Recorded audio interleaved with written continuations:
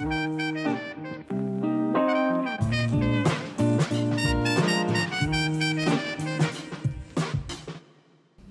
we're here at the Byron Writers Festival with author and scientist Saul Griffith.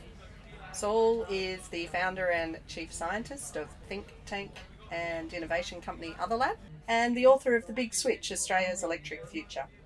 He also appeared at a panel at the uni this week on radical futures. Saul, thanks for joining me on the Southern Cross Uni podcast. Much appreciated. Thanks for inviting me into your electric Volkswagen bus. I was going to start with a different question, but I'm going to ask, are you a fucking optimist? I know why you inserted the central word to that sentence. I think I'm angry and a very curious kind of optimist. Like, we're past optimism, actually. It's not enough.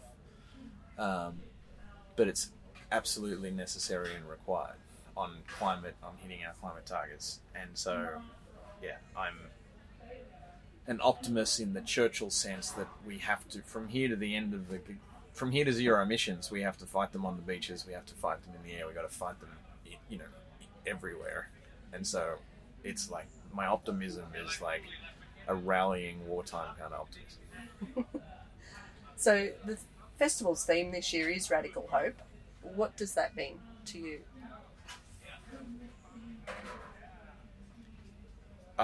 You're making me think too hard.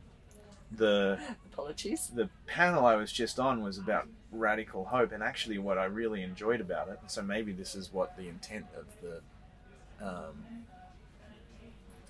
festival is that we are actually deeply at a radical moment in human history where we have to rethink nearly all of the canons of the 20th century. We've got to rethink our economics, we've got to rethink our energy systems, we've got to rethink community, finance, and, rethinking things that are that deep and fundamental. That's pretty radical. So it's like we've got to have some pretty radical ideas about all of the above there, and that's what I think the radical in Radical Hope for me is, like, just how much we have to challenge existing orthodoxies to get to the finish line. So orthodoxies, not orthodology is not a word. Sorry, everyone. Orthodoxies. So to that end, how likely do you think it is that we will get to 100% renewable power for our electricity? That is inevitable. So and the only question is, will we do it in time for a climate we want to live in? So, first, the easy answer is absolutely we'll get there. Second answer, maybe we'll add some nuclear, but to me, that's fine. I'm an engineer. The real question is, can we do it with the urgency required to get to stay under 2 degrees and close to 1.5? And that's the 800-pound gorilla question. So you're an engineer, as you just said. How has that affected how you write and what you write about? In a sneaky way, actually, the books I'm writing are policy pieces. So I understand deeply as an engineer at this point in history that most things that you engineer face some kind of regulatory hurdle from a world where the regulations were written for fossil fuels. And if you don't even the playing field quickly in the policy and the regulatory sense, we don't get to bring the machines that are the solution into a fair marketplace fast enough to solve the problem. Electrifying your brain. What do you mean by that? Oh, I don't know. Your brain's already electric. It's kind of amazing to think about it, but like your brain is electrical signals through a biological computer. It's like wildly cool. Maybe what I meant by electrifying your brain was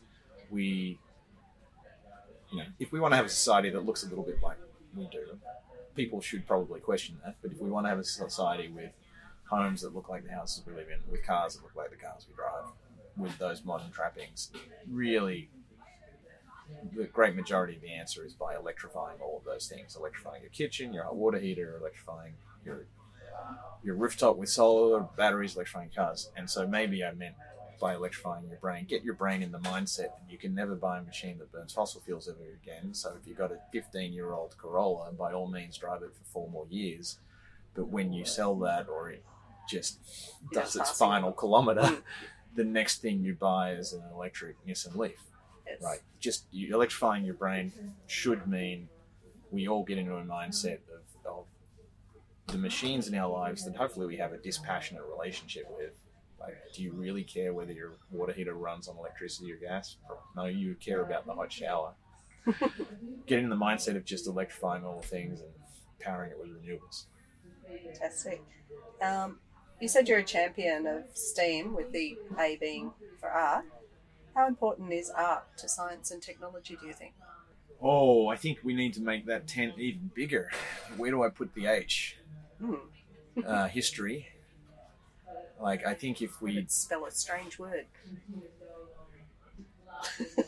Don't try it today. Themes. Technology, history, engineering, art, math and science. STEAM or themes. If we are developing technology and we're doing the engineering and doing the science without acknowledging history and the context of all of our machines and technology and history, and without bringing an art and a soul to it so that people want to live in those things and the design is good, like, we won't get to a finish line we want to get to. So I think it's I love engineers. I grew up with engineers. I am capital letter STEM, but I absolutely at this point in my life know that we have to have H and A, history and art, on an equal footing, and all of those things done in the context of history and art. We're in a region that's recently suffered the brutal effects of climate change. Obviously some significant floods earlier in the year. How urgent is the need to make a big switch to clean energy? The urgency is measured by what climate outcome you want. So we're at 1 and a bit degrees, and you're having, horrific climate-induced events in this region. And we had horrific climate events a few years ago with the bushfires. It's happening all over the world. If you think 1.5 is the right target to stop at, then the urgency is beyond urgent. And it's a STEM audience, I assume, so I'm comfortable talking about machines. Yes. I think about the machines underneath society as our infrastructure. And if all of our machines that run on fossil fuels, all our cars, all our power plants, if they live until the end of their lives, so if you got a 2-year-old Volvo, it lives until it's 20, the existing machines on the planet will take us to 1.8 degrees. So if you want 1.5, your urgency has to be so urgent that we... It's more urgent. It's stop it all immediately. If your urgency is set by 2 degrees, then you just need to do nearly perfect execution of making sure we have the supply chains, the systems to rebuild this world all electrically. So I don't know. I think the kids are right, and they express it very well. This is a climate emergency because, to me, 1.5 degrees isn't good enough. Like, we should be aiming to keep it under 1. We're already at the stressing points. Sorry, kids. It's an emergency. I listened to Jean Hinchcliffe yesterday, actually, say part of her hope was that...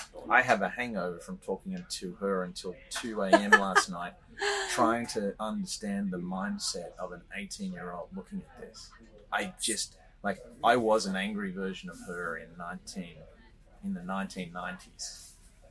Does she give you hope? Is her and, I guess, her generation giving you some level of hope?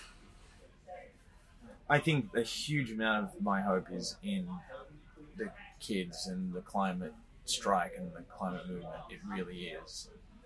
I think it's really cruel that the world then said to Greta, well, what do you do? And her response, well, it's not my job. The adults need. I'm identifying the problem. You need to solve it for me. And I don't mean to criticize Greta or the kids, but I really wish they could elucidate some solutions and shout for what they want.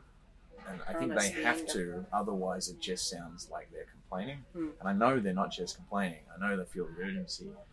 Like, I'd love to build them an allegiance between the kids, broadly defined, and the engineers and the technologists and the civils and public servants that need to rebuild all of our systems, so that at the end of all of their protests and sentences, and they can say, and therefore we need this to happen, then this to happen, and they got to draw the dotted lines and the crumbs for the politicians rather than waiting for the politicians to come up with the solutions, because the politicians don't have the tools. So we need to very quickly go from protest to the weird alliances required to implement the solutions on the time required.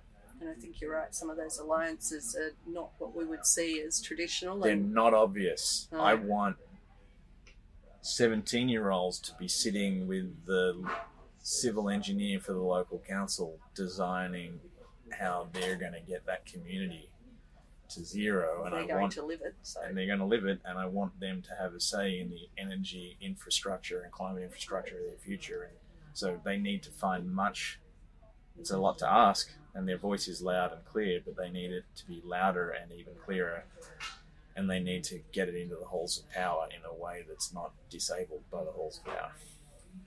So I'm conscious that you've had a big day already. It's okay. So I'll put you out of your misery with just a final little question. You said earlier in the week that you thought the CWA could save the world. What did you mean by that? The CWA is the Country Women's Association. I did a book tour around Australia a couple of times. I took my mum. We drove an electric vehicle, Sydney and Adelaide, all over the place. And some of the most exciting moments was being in regional country towns, sometimes in the cities, and meeting with, and it was mostly women. And my on-ramp to this drug was Helen Haynes, who's like one of the original community independents, who gave me a tour of all of it, and it was mostly women, mostly country women, running the community battery project, the community solar project, like really digging in and engaging.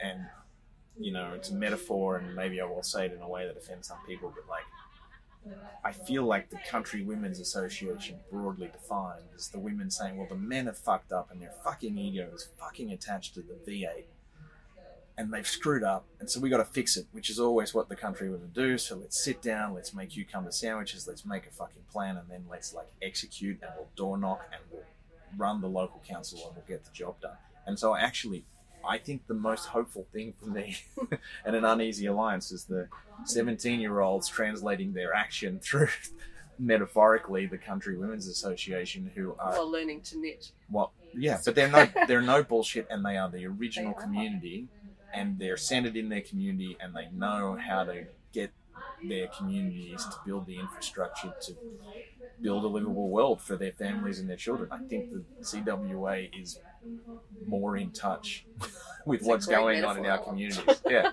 So love the visual. Yeah, I don't mind if there's a lot of knitting and a lot of cucumber sandwiches because they know how to get shit done, and we need to now get shit done. They know how to get shit done. We need to get shit done. I think that's where we can end it. Thank you. Thank you for your time. No, absolutely.